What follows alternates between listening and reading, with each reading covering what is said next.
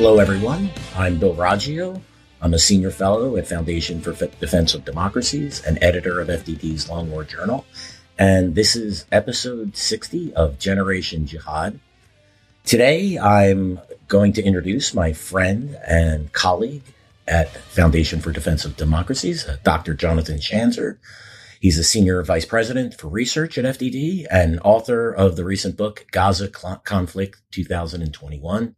Say hello to everyone, John. Hey, Bill. Hey, everyone. John, before we get started, and today we're gonna be talking about Iran, its proxies, the status of the nuclear talks, and sanctions, things of that nature.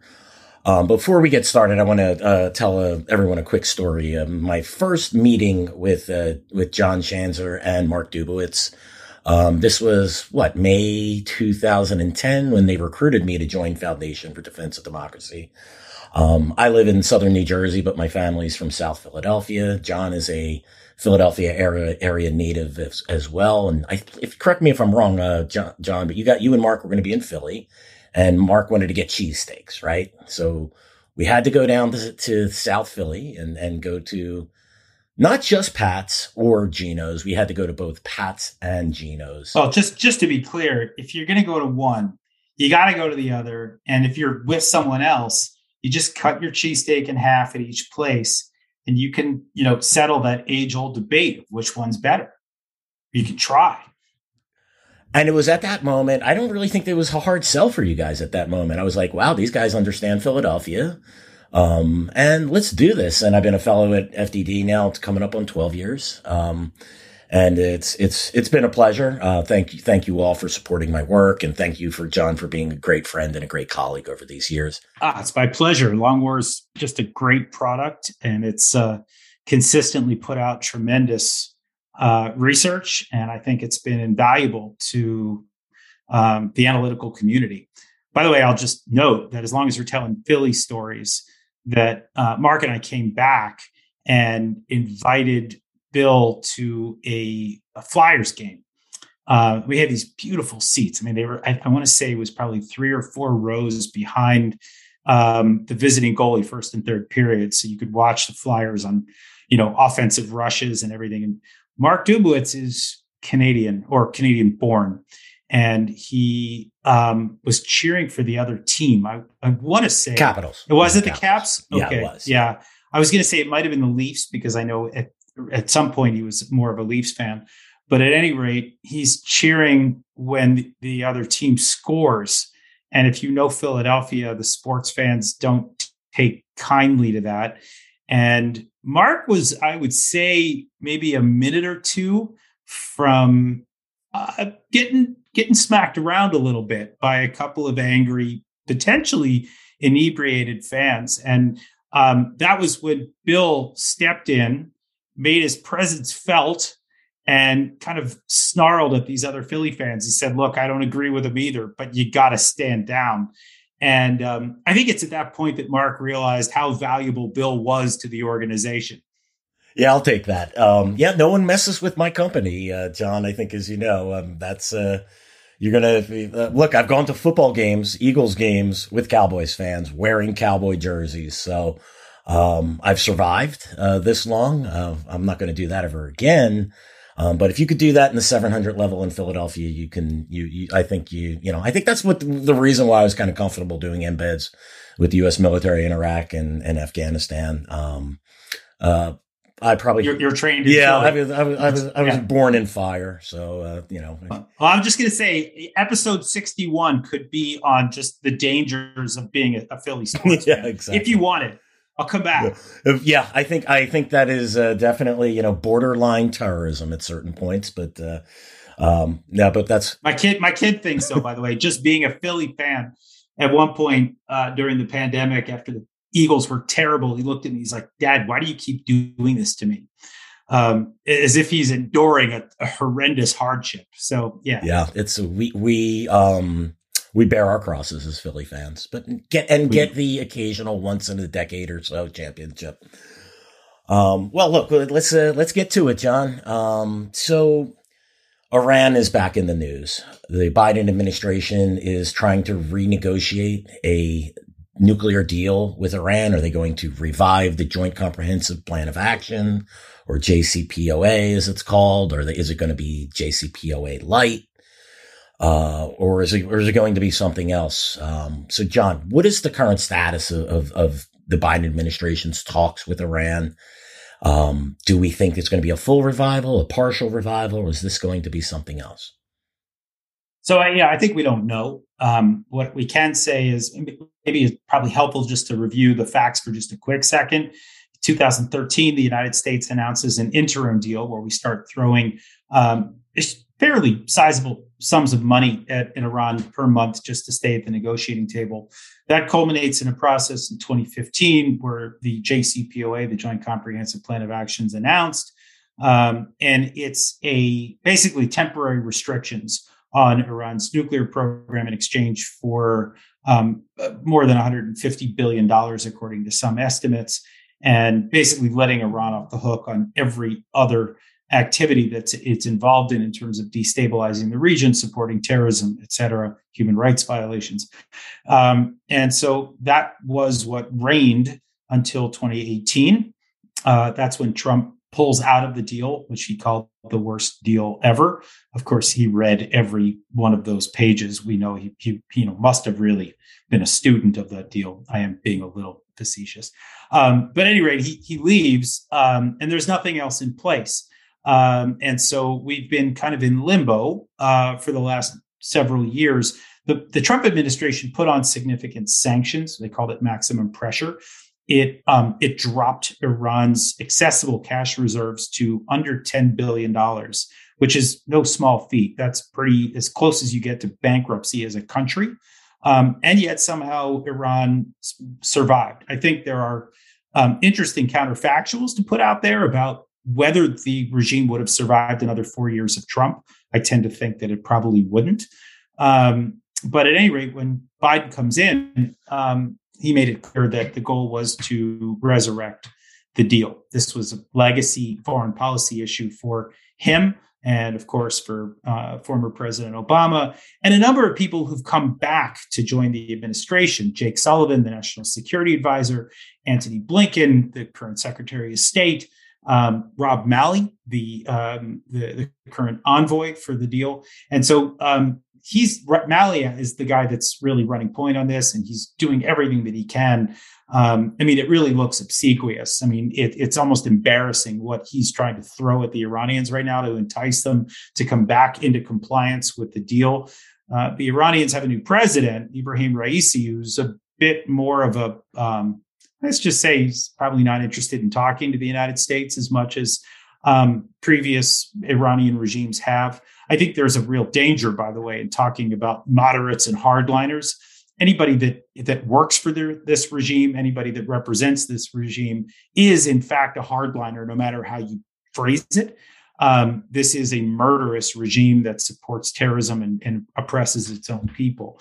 But at any rate, the goal has been to try to bring Iran back.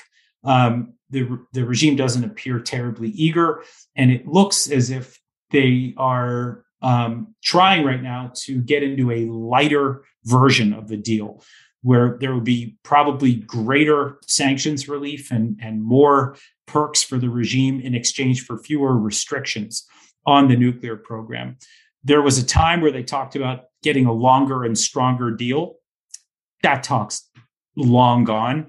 So now it's kind of a more for less, is how Mark Dubowitz puts it. We give them more, they give us less. That looks like where we're headed. But of course, that all depends on whether the regime is willing to get back to the table.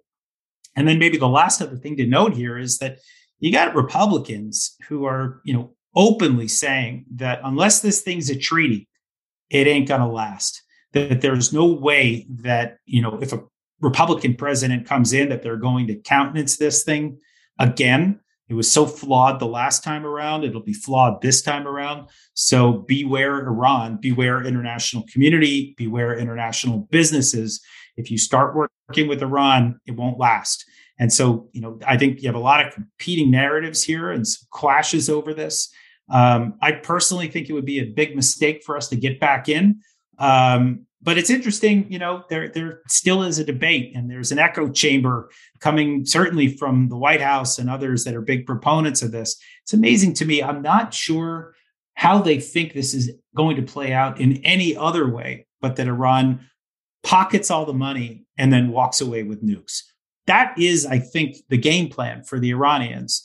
And it's amazing to me that the proponents of this deal can't seem to acknowledge that that's almost certainly where Iran wants to take it. Yeah, John, you mentioned that this deal, you said the previous deal, right, was the worst deal ever. It sounds like this would be the worst deal ever.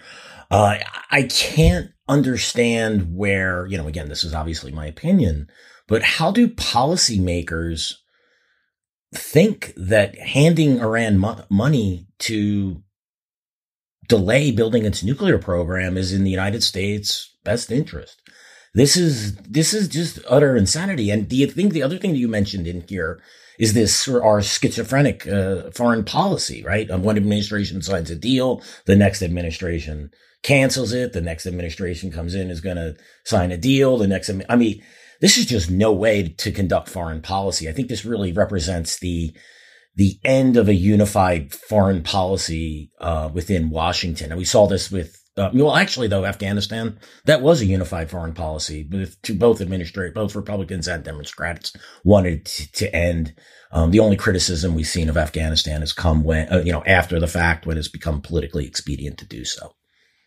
Yeah, I'll just say this, that the first thing to note is that you're right. We used to have a more centrist foreign policy. It used to be the Democrats and Republicans were equally focused on, the Soviet challenge, the Soviet threat. And you didn't see a lot of whiplash between Democrats and Republicans. You might have the occasional, Nixon to China type initiative, Reagan pulling out Star Wars, where there were initiatives within the kind of general framework of what our foreign policy would be. I would say that Iran represents the first, but certainly not the last, of these whiplash foreign policies where you see significant changes from one administration to another.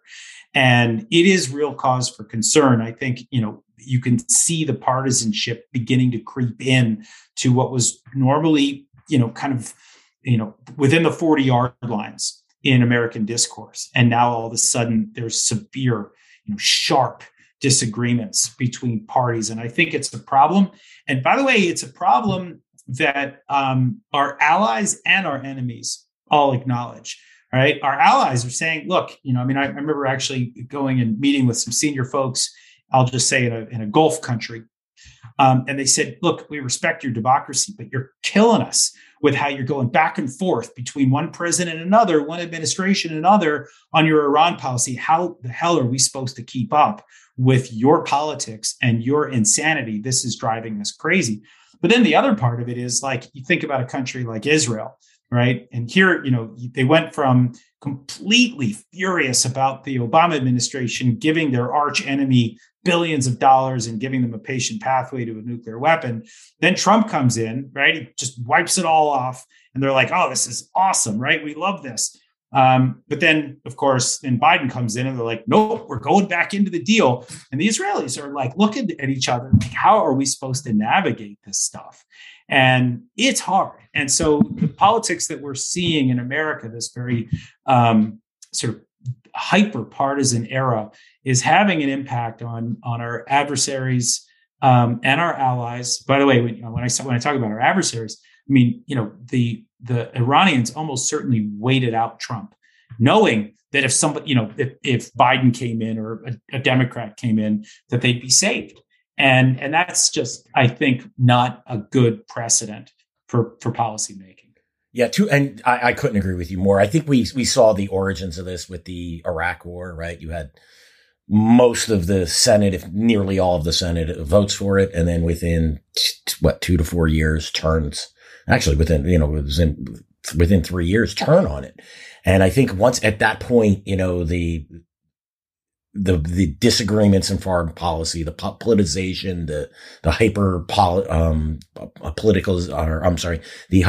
partisan politics when it comes to foreign policy. That's really where it drew in. And then it's just become, we've seen this in theater after theater, that we're dealing with. I'm going to just make two quick comments and then, move on to the next question. You had mentioned moderates. There's no such things as Iranian moderates, right? That are involved in the government. We have a lot of, we have a lot of experience with this when it came to Afghanistan, right? Everyone was looking for the moderate Taliban, trying to, it seems like, I think this lowercase t, man, right? There's the capital T and the lowercase. Right. And then lowercase are the moderates. And right? They all form a government, and the guys that everyone wanted to say were moderates really or just got on board and signed on and took lesser roles. So I think we really saw what the value of the moderates were. We just seem to be in search of our foreign policy establishment. Ourselves, those of us at FDD and in several other places excluded, seem to be in a constant search for moderates, and it's corrosive to our foreign policy. What's interesting though is I would even argue now that I think they've given up. Here in the United States, I mean, you don't really hear folks talking about it a whole lot anymore. Even the people that are apologists for the Iranian regime and are talking about getting back into the deal, they're not talking about moderates anymore. They're just saying, like, we just need to do it, guys. Shut up and listen to us. That search for that eternal search for moderation in the Middle East is, I think, given way to what we describe as neo-isolationism, which is like, this is just a sinkhole. We're never going to get anything out of being in the Middle East. We can't find moderates, so let's get out entirely. Let's stop trying to shape the battlefield. Yeah, and there's a certain element of subservient foreign policy as well. It seems like we seem to enjoy, not you and I, but the establishment in Washington seems to enjoy subjugating themselves to evil regimes, to the Taliban, to the Iranians, the Iranian regime. And I just, I find that repulsive myself. I'm tired of watching this. It really starts to wear on my soul. Well, it's worked out so well in history, right. Bill. I mean, really. It really has. And one final comment, Mali, is he the Afghan equivalent of Zalmay Khalilzad, the guy who's out there? I would argue yes. And actually, just a little bit of news. I don't know if this is something that anybody can substantiate, but the Javad Zarif, the former foreign minister of Iran, just came out and said that that I guess that one of the original plans for the JCPOA was actually that if the Iranians provided it, I guess, to the crisis group, which is where Mali used to work. So he was basically inferring that there was some sort of collusion between the Iranian regime and Mali when he worked for this nonprofit, and now he's in this position where he has immense influence on whether or not a deal will be struck. So some cause for concern there. Yeah, absolutely. We have it's very similar questions about Khalilzad and his dealings in Afghanistan, but ultimately what we know, what they're doing, what they're advocating for is bad for our national security. And so that takes me to the next question. If a deal is done, and I think I think it's safe to assume we don't think it will be beneficial to the United States and to our allies and partners in the region, how will this deal ultimately impact the Middle East and beyond? Yeah, I mean, obviously, as the joke goes, it's really hard to predict anything in the Middle East, let alone the future. But what I would just say is that it's almost certainly going to lead to some sort of nuclear race, right? That if Iran does acquire, a nuclear weapon, then what's to say that the Saudis won't want one, or the Emiratis, or the Jordanians, whoever, right? I mean, there's, the Egyptians, for that matter. There could be a range of countries that may want to go down that path as well. And I think a Middle East that's already been highly unstable, that has more than the existing number of nuclear powers, declared or undeclared, is bad enough. So I just think that it's it's something that we all need to watch out for. But the other thing to point out here is that a lot of people kind of look at the Iranian nuke as, okay, they want to annihilate Israel, or they want to annihilate Saudi Arabia. That may be true. Okay, we can stipulate that may be one of their goals. But really, one of the major concerns is that it will be the ultimate insurance policy for the Iranian regime to do whatever the hell it wants to do in the Middle East, right? So if it's Shiite militias in Iraq and Syria, if it's Hamas, it's Hezbollah, it's precision guided munitions, it's whatever the heck they want to do, their ultimate answer when challenged by the United States, the United Nations, of course, that probably won't happen, but let's just say in a fictional world, the UN actually does confront Iran. I mean, their answer is like, you guys can go pound sand. We've got a nuke and you can't tell us what we can and can't do.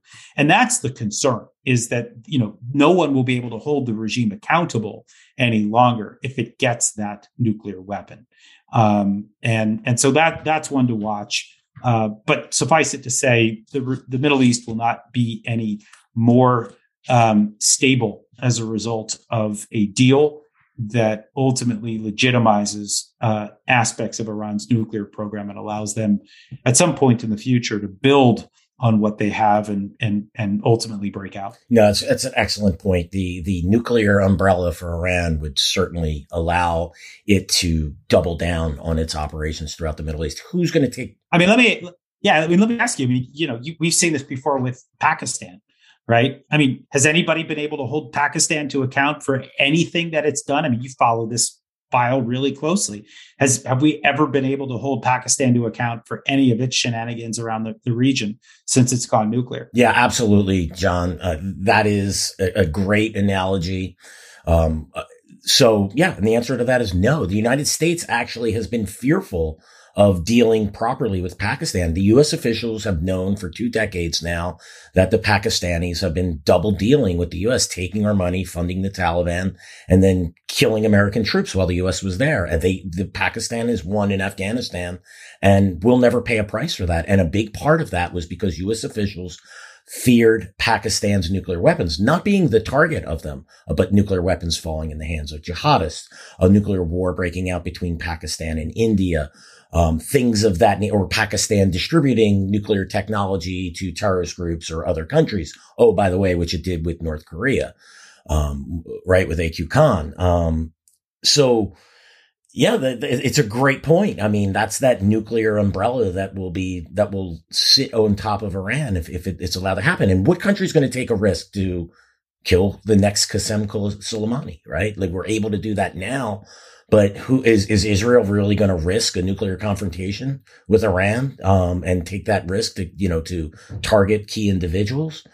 These are the things, these are the implications for Iran. And the other thing I think that's key here, what do U.S. allies and and partners in the Middle East start doing? Do they start looking elsewhere, looking for a more reliable ally? Is it time to cozy up with Russia or with China because we're tired of America's schizophrenic foreign policy, which led to a nuclear Iran, and we can't trust the United States anymore? This is a major concern of the erosion of American, not just the hard power, but the soft power here. And that.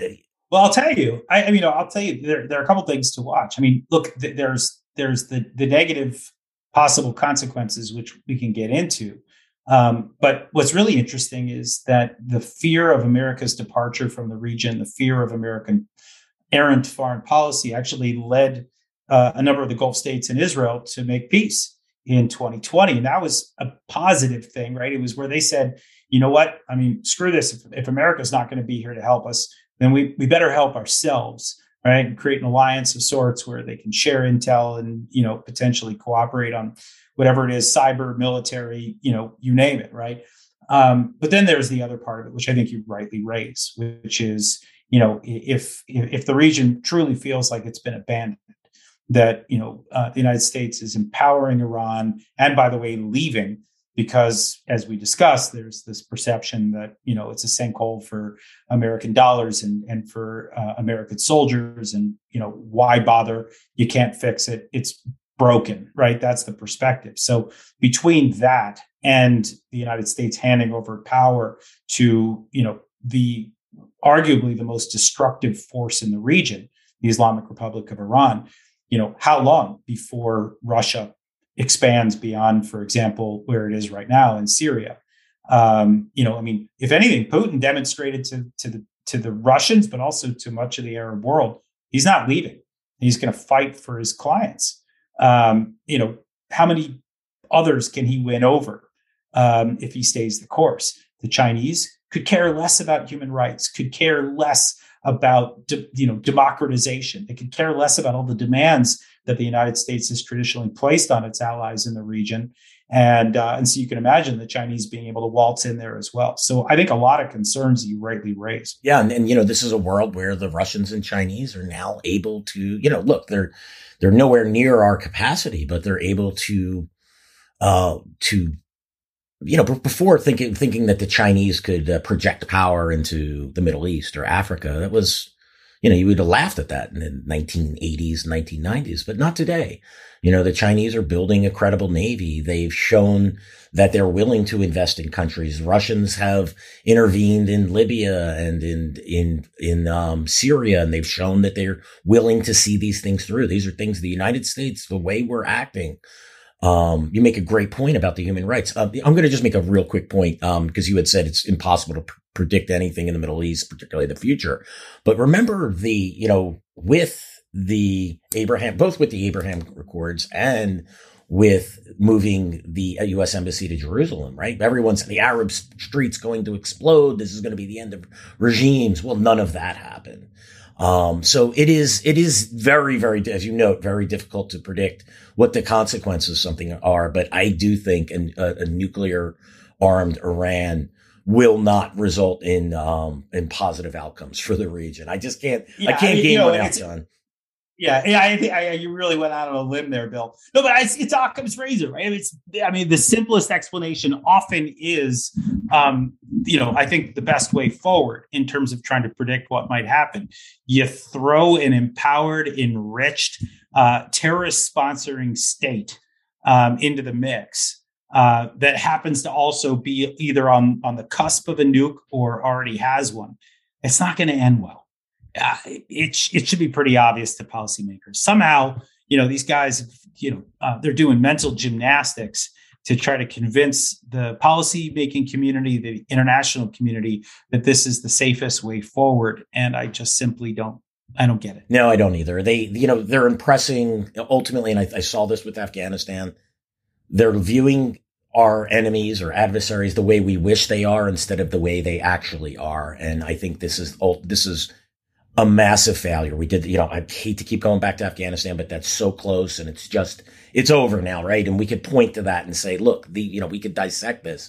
We wanted the Taliban to be moderate. We wanted the Taliban to join an Afghan government. We wanted the Taliban to disassociate with Al Qaeda, except the Taliban was never going to do any of those things because the Taliban didn't agree with us. So when you start deluding yourself into believing your enemy is something that it isn't, that it holds views that it doesn't hold, you are destined for failure. And by the way, I'll just add to that, when you find middlemen, brokers, interlocutors that you rely on to kind of help you get there, and they are also not moderate. And here, of course, I'm referring to our friends in Qatar. Yes.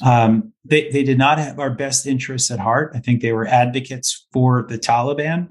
And when you kind of look at what's happening now with some of these negotiations with Iran, look, the Russians are involved. Right. The French are involved. I'm not saying the French are the Qataris, but I also would say that they're not necessarily thinking about, our best interests. Their record here has been spotty, right? I think it's important to look at the big picture. Yeah, don't get in the way of the French and their big business. And their overseas oil interests and things of that nature. Yeah, don't get in the way of ours either. But I think we still have some controls, right? All right, we'll take a quick break. I'm Bill Raggio, Senior Fellow, Foundation for Defense of Democracies, editor of FDD's Long War Journal, and host of Generation Jihad. We're joined today by Dr. Jonathan Schanzer. He's the Senior Vice President for Research at FDD and author of Gaza Conflict 2021. Buy your copy. We're talking Iran. It's the nuclear deal, or the next nuclear deal, what this means for the Middle East. And now we're going to move on and talk about one of my favorite subjects, Iran's. I know everyone thinks I'm Afghanistan and Sunni jihadist, but I've done a lot of work on Iran's proxies and Iran's support for terrorist organizations. And so this one's near and dear to my heart. And in a strange way. So, John, everyone's aware. Everyone in this field, they're aware of Iran's support for Hezbollah, the threat it poses to the United States, to Israel, the world. It's conducted attacks in South Africa against Jewish interests. But, Iran has supported a wide array of militias, and we're going to discuss a couple of them today. Obviously, we'll go over Hezbollah and what's going on with that. Hamas, another premier proxy of the Iranian and a thorn in the side of the Israelis.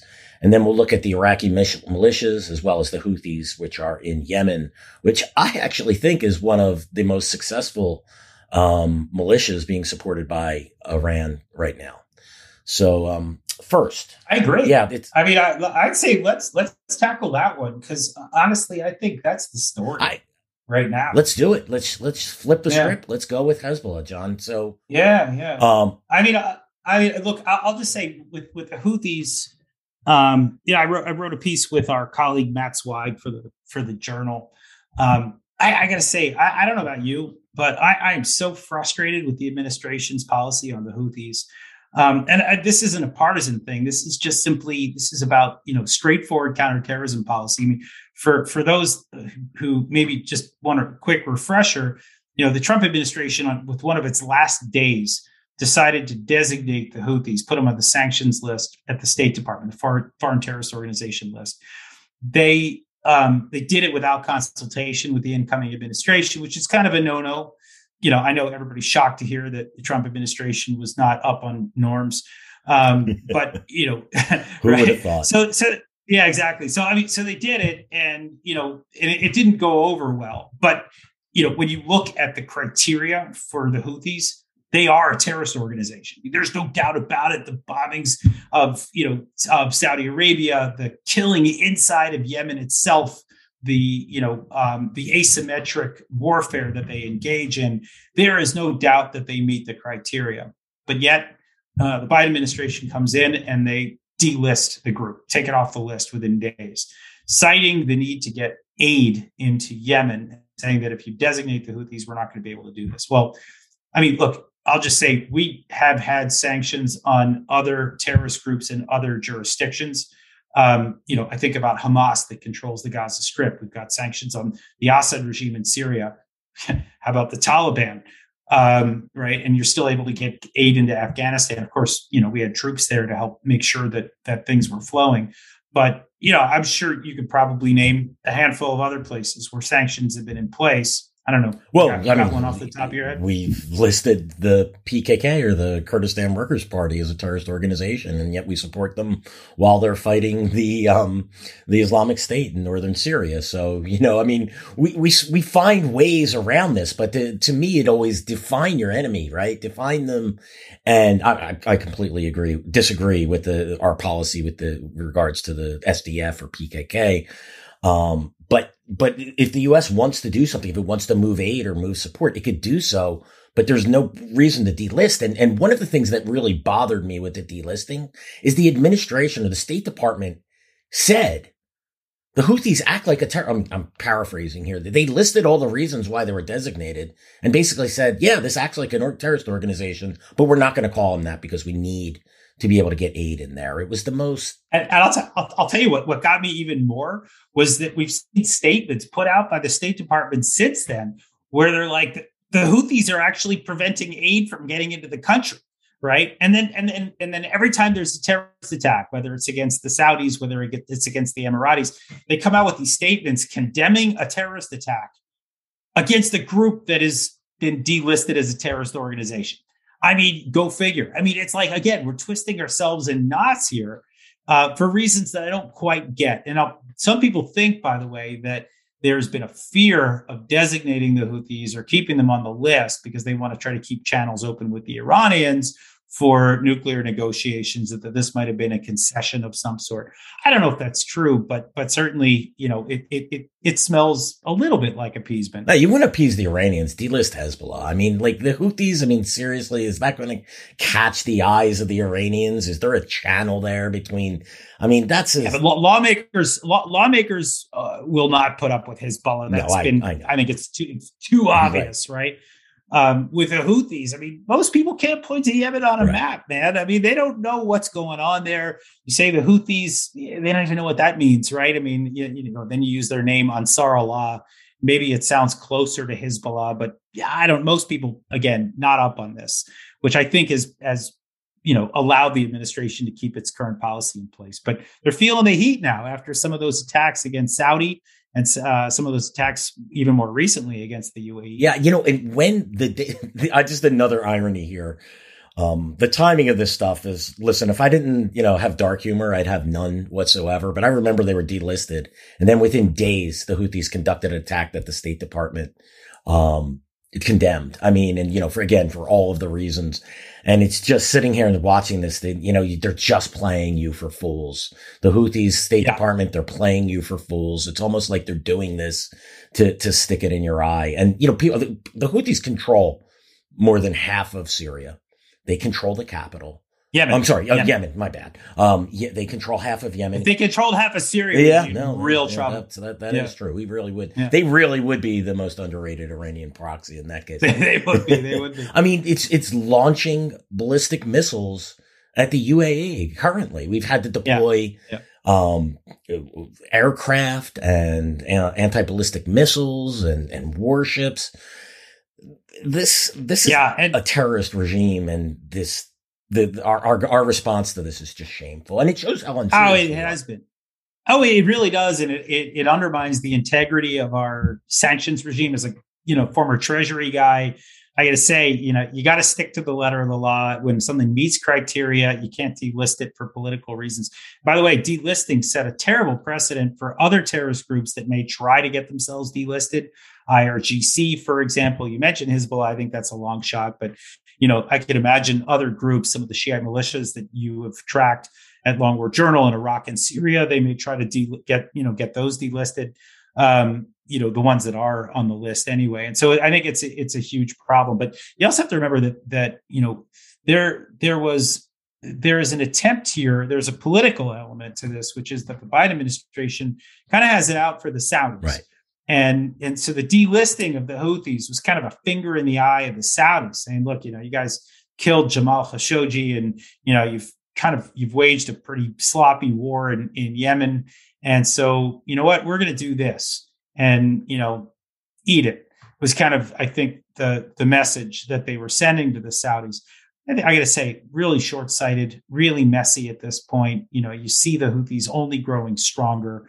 You mentioned the attack right after the delisting.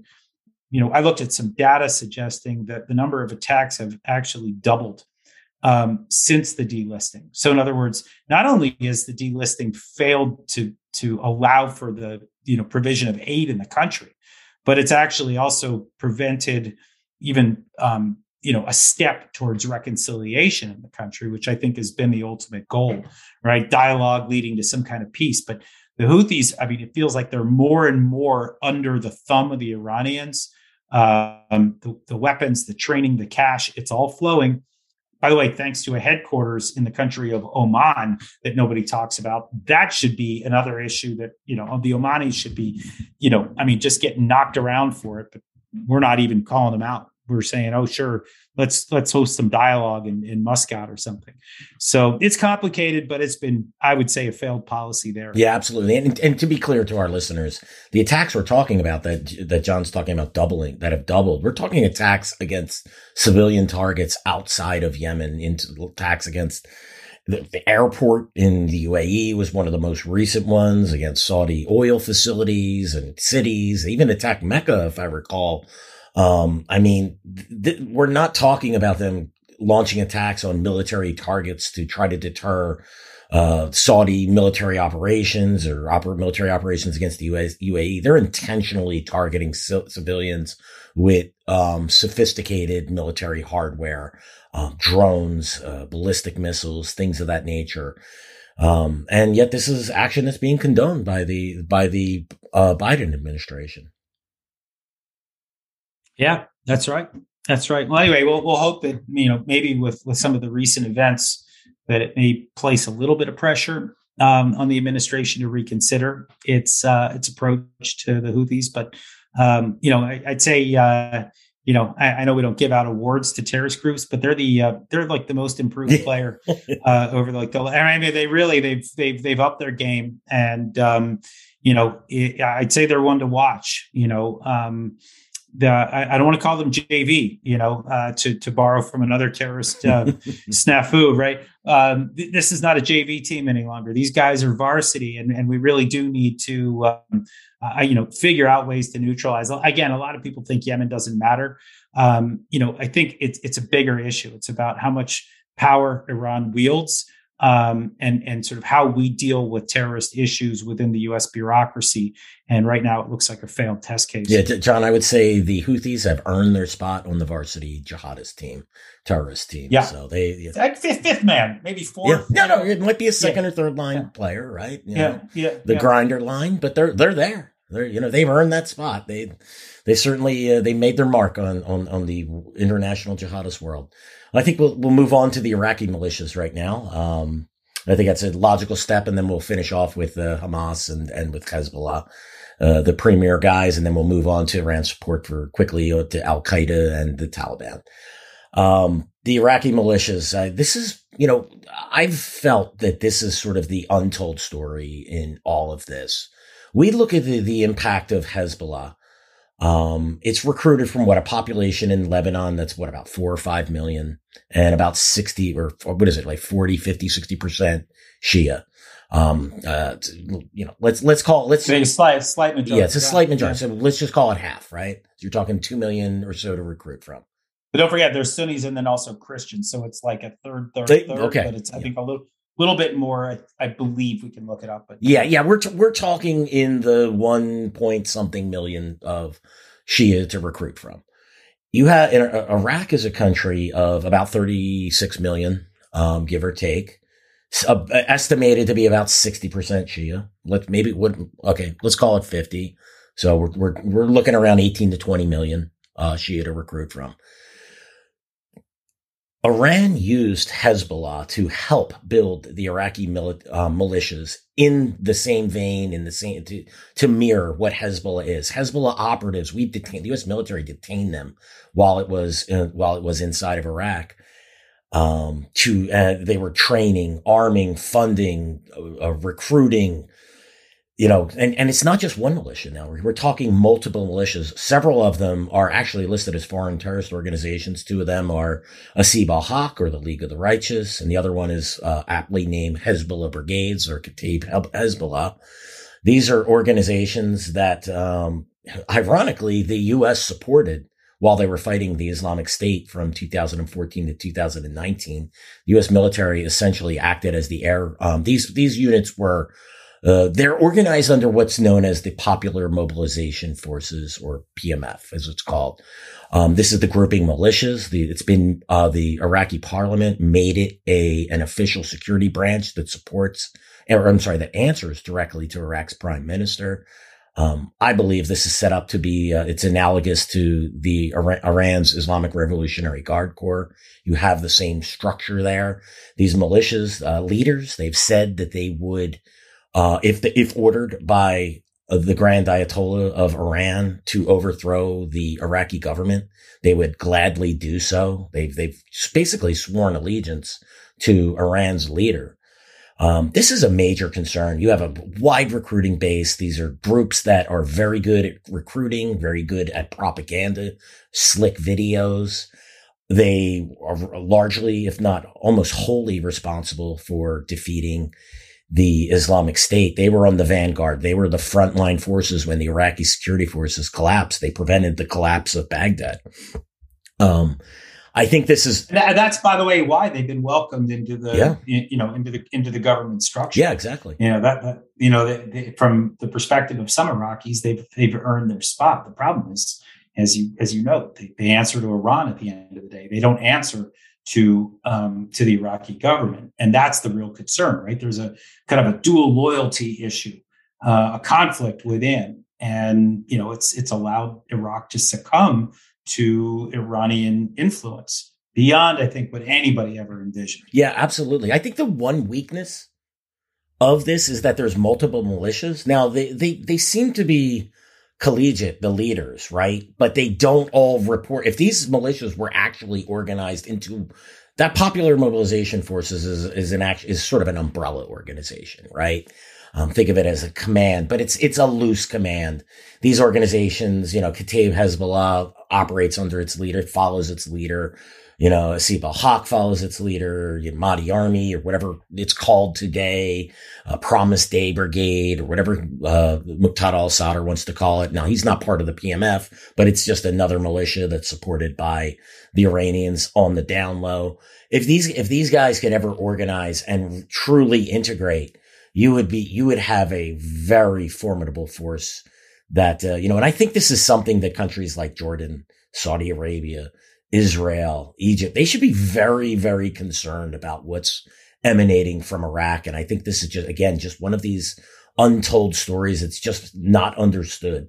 And you're just curious about your opinion on that, John. No, I think that's right. I think that, again, getting to kind of why we left, or why we're leaving the Middle East, it's the PMF or the PMU, Popular Mobilization Unit. It's the other way people describe it. They've kind of overtaken the country, Iran, through basically a combination of hard and soft power, and just by wielding the Shiite population that has its sort of sectarian loyalties, if you will.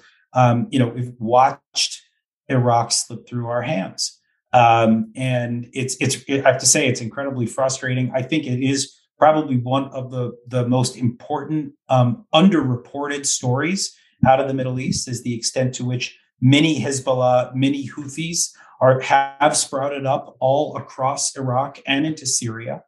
I think there will be sovereignty issues. There already are sovereignty issues relating to Iraq, how they're going to keep control over their territory when you have these, essentially, these militias that may not want to be governed, may not actually accept the government of Iraq as the ultimate address to where they must answer.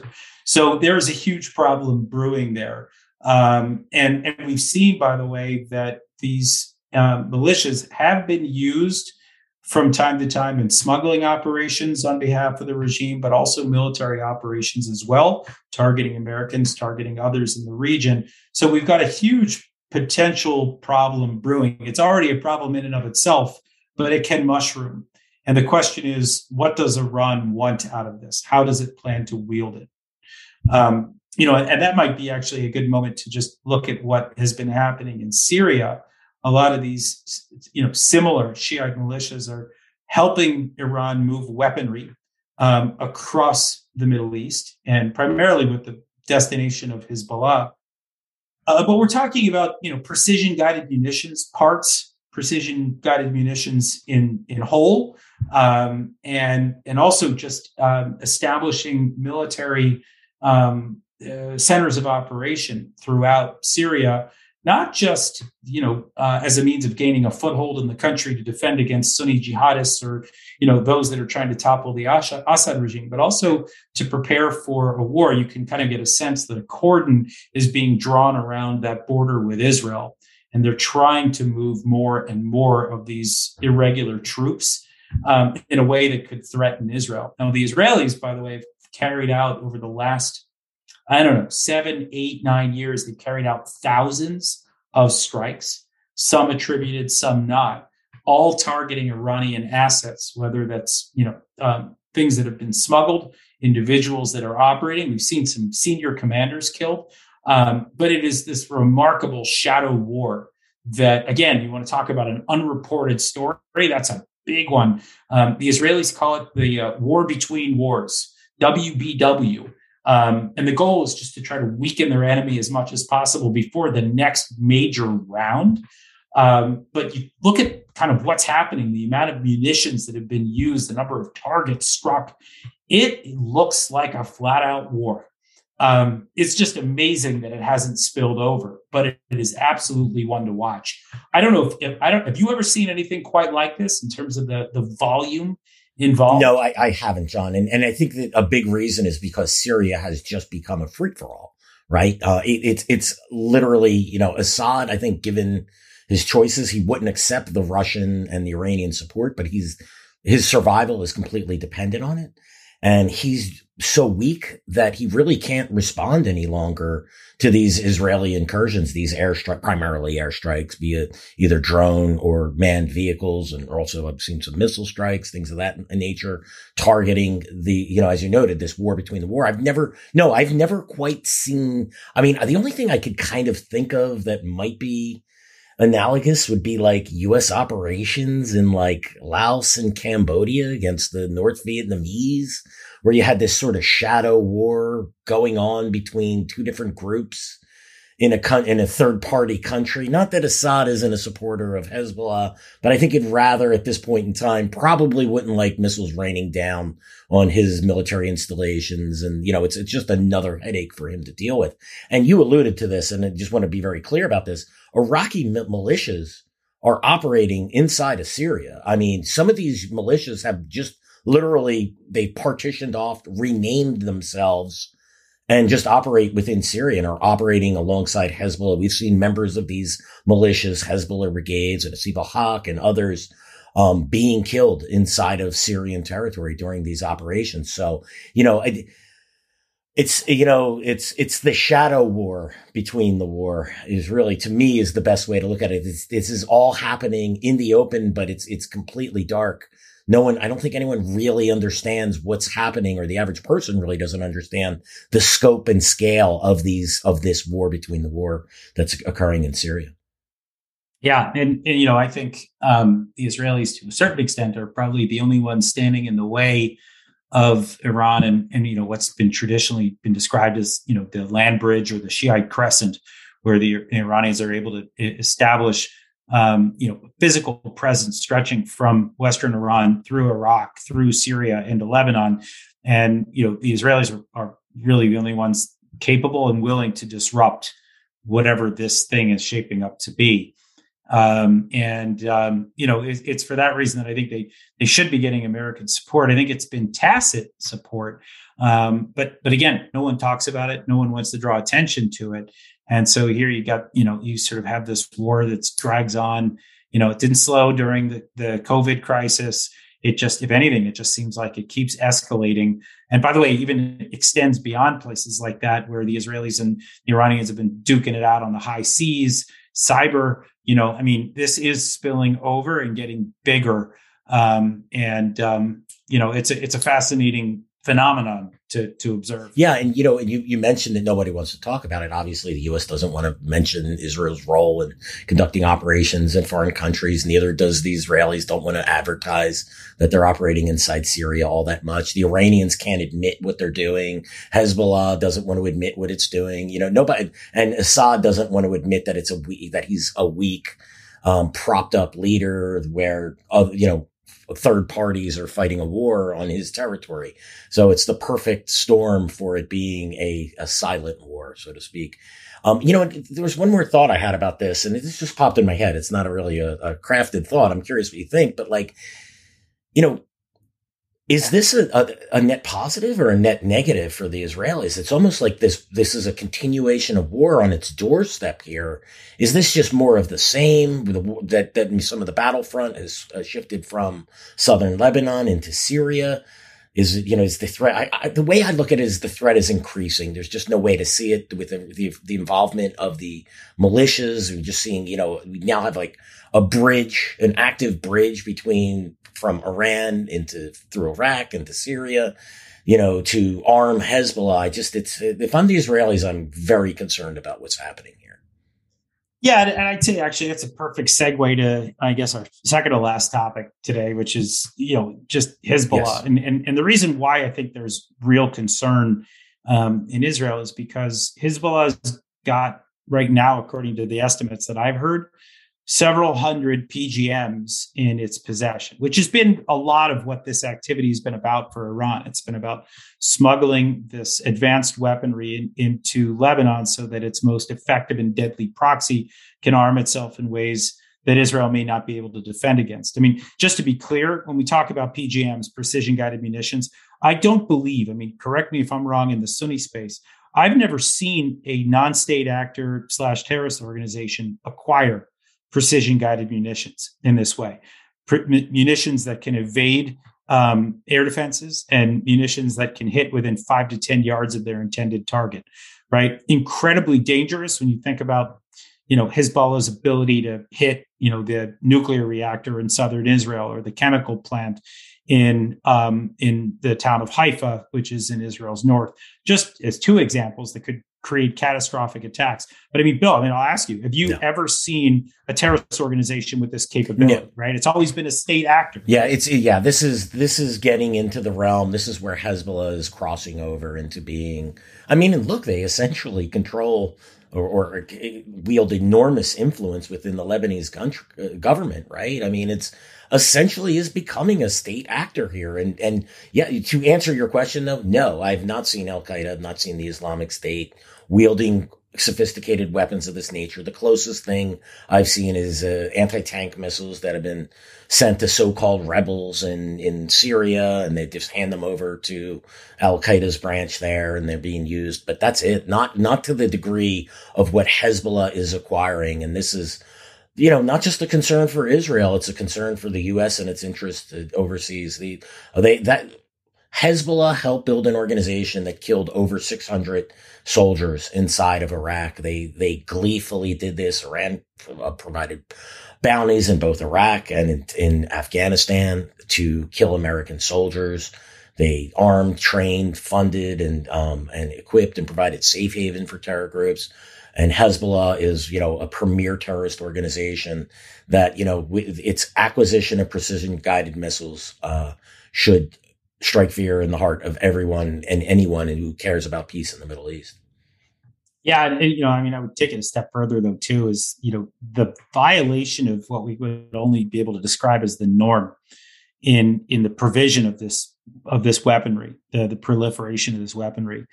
If this becomes something that is, more commonplace, you could see, and by the way, and we can use this as a jump point to the next spot, but we've seen, that Iran and Al-Qaeda have cooperated.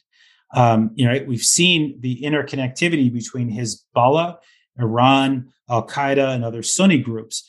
So if you can transfer it to one group, what's to say you can't transfer it to another and to another? Now, all of a sudden, all of America's asymmetric, enemies could potentially be armed with these sophisticated weapons. That is a very different scenario. Part of the reason why I think America has been nominally successful in combating a lot of these terrorist groups is because they're operating with very basic, rudimentary weapons, right? They're flying planes into buildings because they don't have the weapons. They're carrying out suicide bombings because they don't have the weapons. This is, what a lot of people would call weapons of the weak.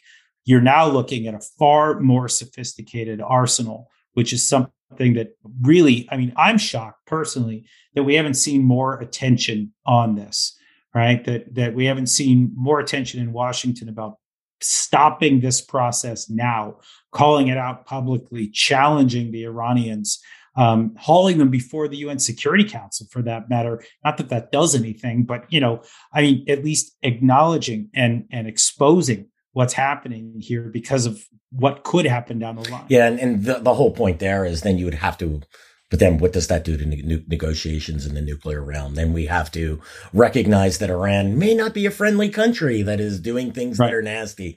Before we jump into Iran's support for Al-Qaeda and the Taliban, Sunni jihadist groups, we'll talk about another Sunni jihadist group here, Hamas, which obviously operates in Palestinian territories. Iran has supported Hamas for 3-4 decades now. 1988. Yeah. So well, you do the math, folks. In your book, Gaza Conflict 2021, you note that Hamas escaped last summer's war with Israel without taking any heat for being an Iranian proxy. How is this even possible, John? What has happened in the world that Iran can support a group that launches a war against Israel and takes zero heat for it?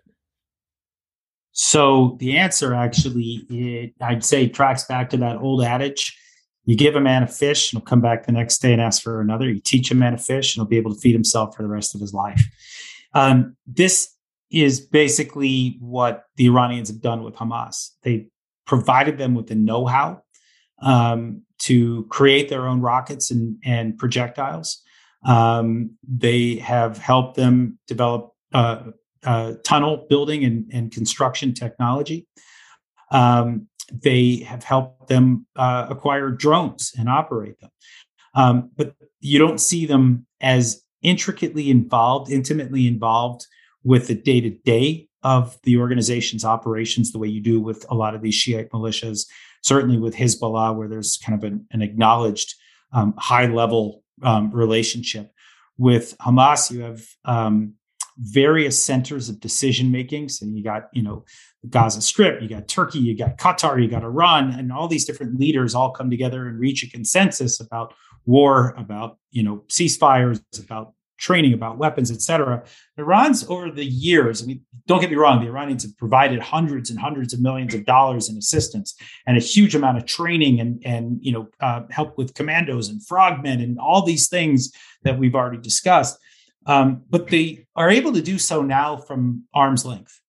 And so, there are people out there today who I think very wrongly assert that, hey, sure, Iran helps them, but, it's not like, they're not they don't control Hamas.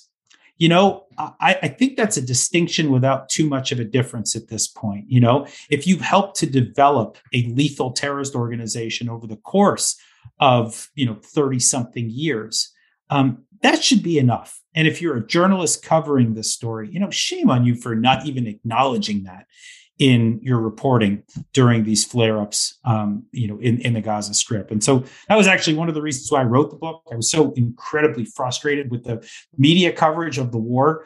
Look, I don't care if you want to criticize Israel for settlement construction or whatever, but you're going to ignore the role of Iran as a sponsor of terrorism in a conflict between a terrorist group and an American ally.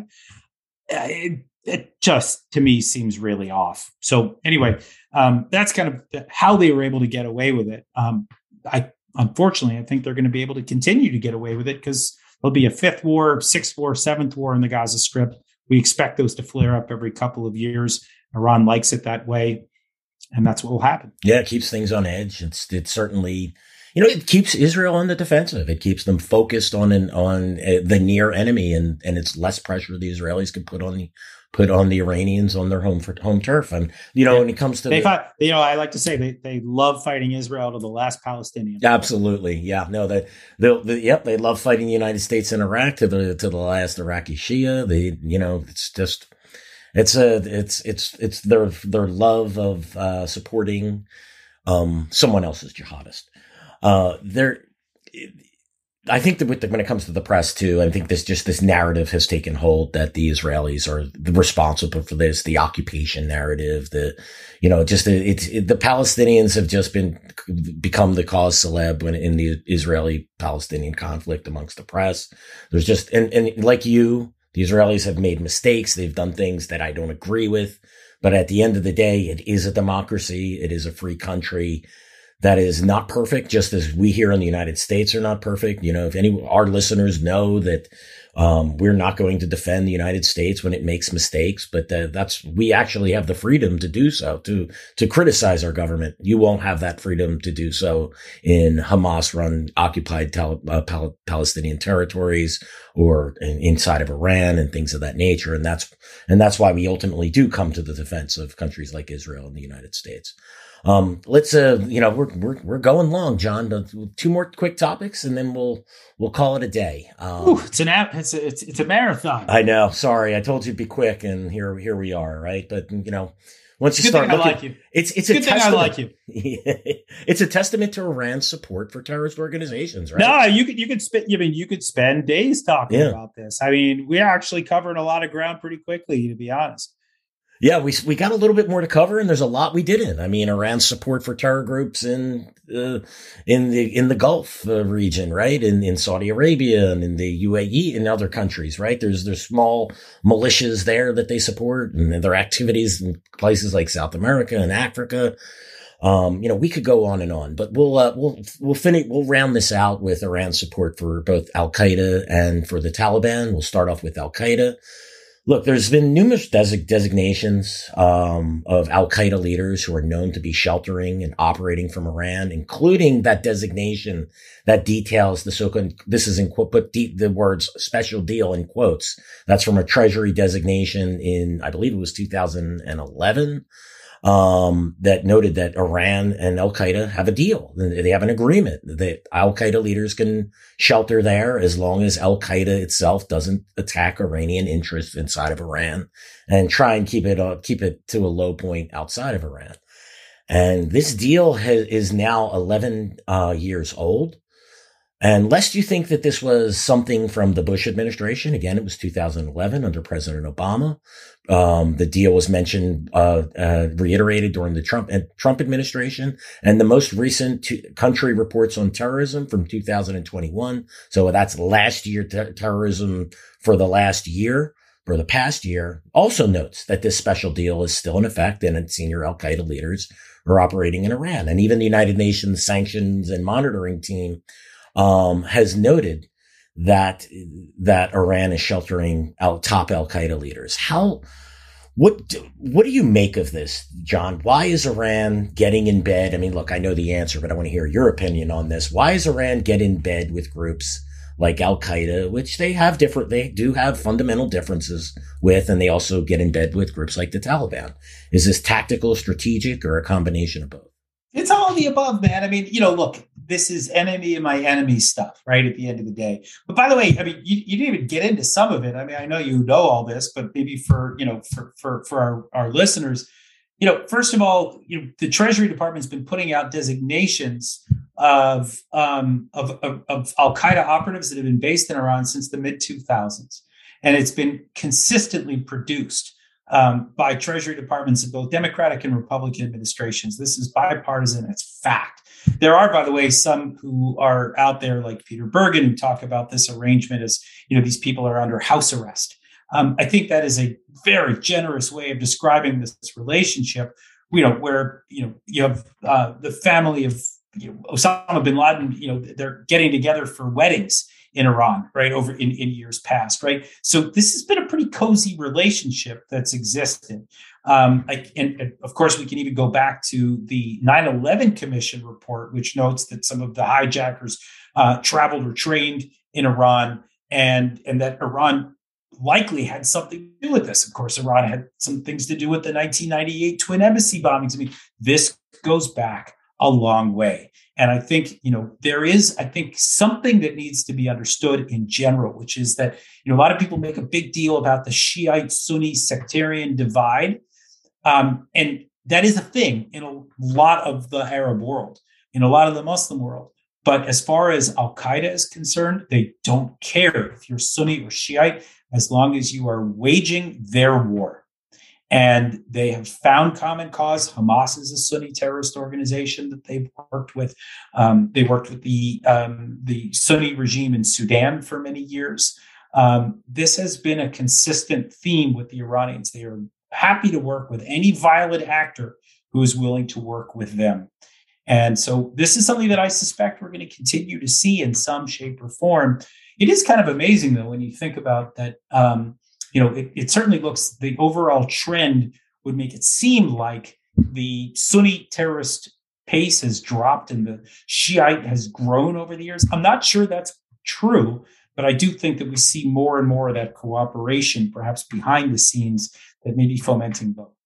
Yeah, and on that last point, I think with the Shia side of it, it's just been more visible, right? We've seen a lot of, they've had great success. The Houthis in Yemen, the militias in Syria, what's happened in Iraq, right? We're seeing, you almost said that like Borat. Great success. The great success. Yes, but again, the Sunni jihad has had great success as well. They've taken over Afghanistan. Jihad is, dare I say, exploding in Western and Sub-Saharan Africa. So they've had great success. Again, they've had good success in those theaters. But yeah, it's a good point. And, John, what point when these two groups are operating They're cooperating. They have a secret deal that's been in effect. Now we can point back to 11 years, but they've been working together for at least 3 decades plus. What point does a tactical relationship become a strategic relationship? And on Peter Bergen, who I often disagree with, the idea that they're under loose house arrest, that's not what the Treasury isn't characterizing it like that, for one. And two, when the Israelis assassinated Abu Muhammad al-Masri, who was al-Qaeda's second in command in Tehran, he decided not to bring his IRGC bodyguard with him that day. And he was hanging out in Tehran with his daughter. And by the way, I'm not making this up. You could read this in the New York Times if you question my sources. That's the reporting on this. There is no reason to think that this is not true. We know that this is happening. You mentioned the wedding. Osama bin Laden's son, Hamza bin Laden, is married. You see senior al-Qaeda leaders at that wedding. They're not under house arrest. It's not even a loose house arrest. They're hanging out in a hall. My guess is the IRG is hanging out outside, making sure that nobody interferes with Hamza's grand wedding. Yeah, look, I'm sure they're also trying to prevent, these guys from attacking things that they don't want to see hit. So, there's a bit of a symbiotic thing happening there. But yeah, it's a strategic relationship for them now. It's one of the weapons that they have at their disposal. Perhaps they can't control it as much as they might be able to control, Hezbollah or some of the militias that we talked about, Saib al-Haq or Kataib Hezbollah, in Iraq, or even the Houthis. But they still have the ability to wield them in some shape or form, much in the same way that they're able to with Hamas. And so, I think we found that over the years that there's really, there are very few terrorist organizations that Iran won't try to get close to, as the leading state sponsor of terrorism in the world. We saw, fingerprints of Iran and Afghanistan, for that matter, right? I mean, this is something we see worldwide. Yeah, and look, Iran doesn't need to direct al-Qaeda. All it needs to do is ensure that al-Qaeda doesn't interfere with with Iranian interests. Al-Qaeda has its own operations and its own plans and its own theaters that sometimes conflict with the Iranians, but often do not. And just by allowing them to have safe haven and providing them support and allowing to survive and thrive, that is just as important as providing money and direction and other things. Let's move on to the Taliban. I just recently, it was late October, I testified in a case called Cabrera v. Iran. So this was family, U.S. soldiers and civilians who were killed or wounded in Iraq. So if they were killed, the families are suing. If they were alive, they themselves were plaintiffs on the case. They're suing Iran because Iran is a state sponsor of terrorism. So the U.S. law allows American citizens to seek compensation. We saw this with 9/11 and other families and other cases. When I first started this, I knew the case and started the research. I knew that Iran supported the Taliban, but I always assumed that it was more of a peripheral thing. I would have described Pakistan's support for the Taliban as being primary and Iranian support being tertiary, right? That they would support groups along the border, the sheltering of the al-Qaeda leaders, they'd say Taliban leaders would get safe haven, things of that. But I didn't think of it as being an all-encompassing thing. And then we did the research. Then I really got into the research. Some of the things we got was declassified documents from the U.S. military intelligence reports that were detailing ties between Iran and senior Taliban leaders who have been designated. It's very clear. The Iranians provided weapons. They provided training. They provided safe haven, and they provided financial support to Taliban subgroups throughout the country, including the Haqqani network. We even traced Iranian support to a cell with inside of Kabul. And this cell is known by the U.S. military as the Kabul Attack Network. This is a cell that was the Taliban, which included the Haqqanis, and groups like Al-Qaeda, Lashkar-e-Taiba, Islamic Movement Uzbekistan, Movement of Taliban in Pakistan, they all pooled their resources in order to launch more effective attacks in the capital of Kabul. And often the targets were U.S. soldiers, U.S. military, NATO military installations, soft targets like hotels where foreigners would be. So this alliance, this Kabul attack network was a force multiplier for the Taliban, right? They can launch more spectacular attacks. And these are attacks we've seen, like overrunning the Serena Hotel with people going in and clearing floor to floor, killing people and launching suicide attacks, things of that nature. And they tracked IRG support to a known Taliban commander who was a known leader within the Kabul attack network. And this is the support now, why would Iran support the Taliban? They had disagreements over Taliban support the Taliban executing Shia inside of Afghanistan in the 1990s. There were conflicts between the two, over this. I mean, the Iranians tend to, look at the Shia in foreign countries as being under their protection. Well, and the answer is quite simple when you look at it. Iran's interests were driving the U.S. out of Afghanistan. So they wanted to kill and wound American soldiers in order to drive up the price for U.S. presence in Afghanistan. Why does Iran want the U.S. out of Afghanistan? They didn't want the U.S. on their borders in any way, shape, or form. They feared U.S. interference. I mean, I don't know if you recall, John, but I want to say was it a decade ago or it was a couple of years ago where a sophisticated U.S.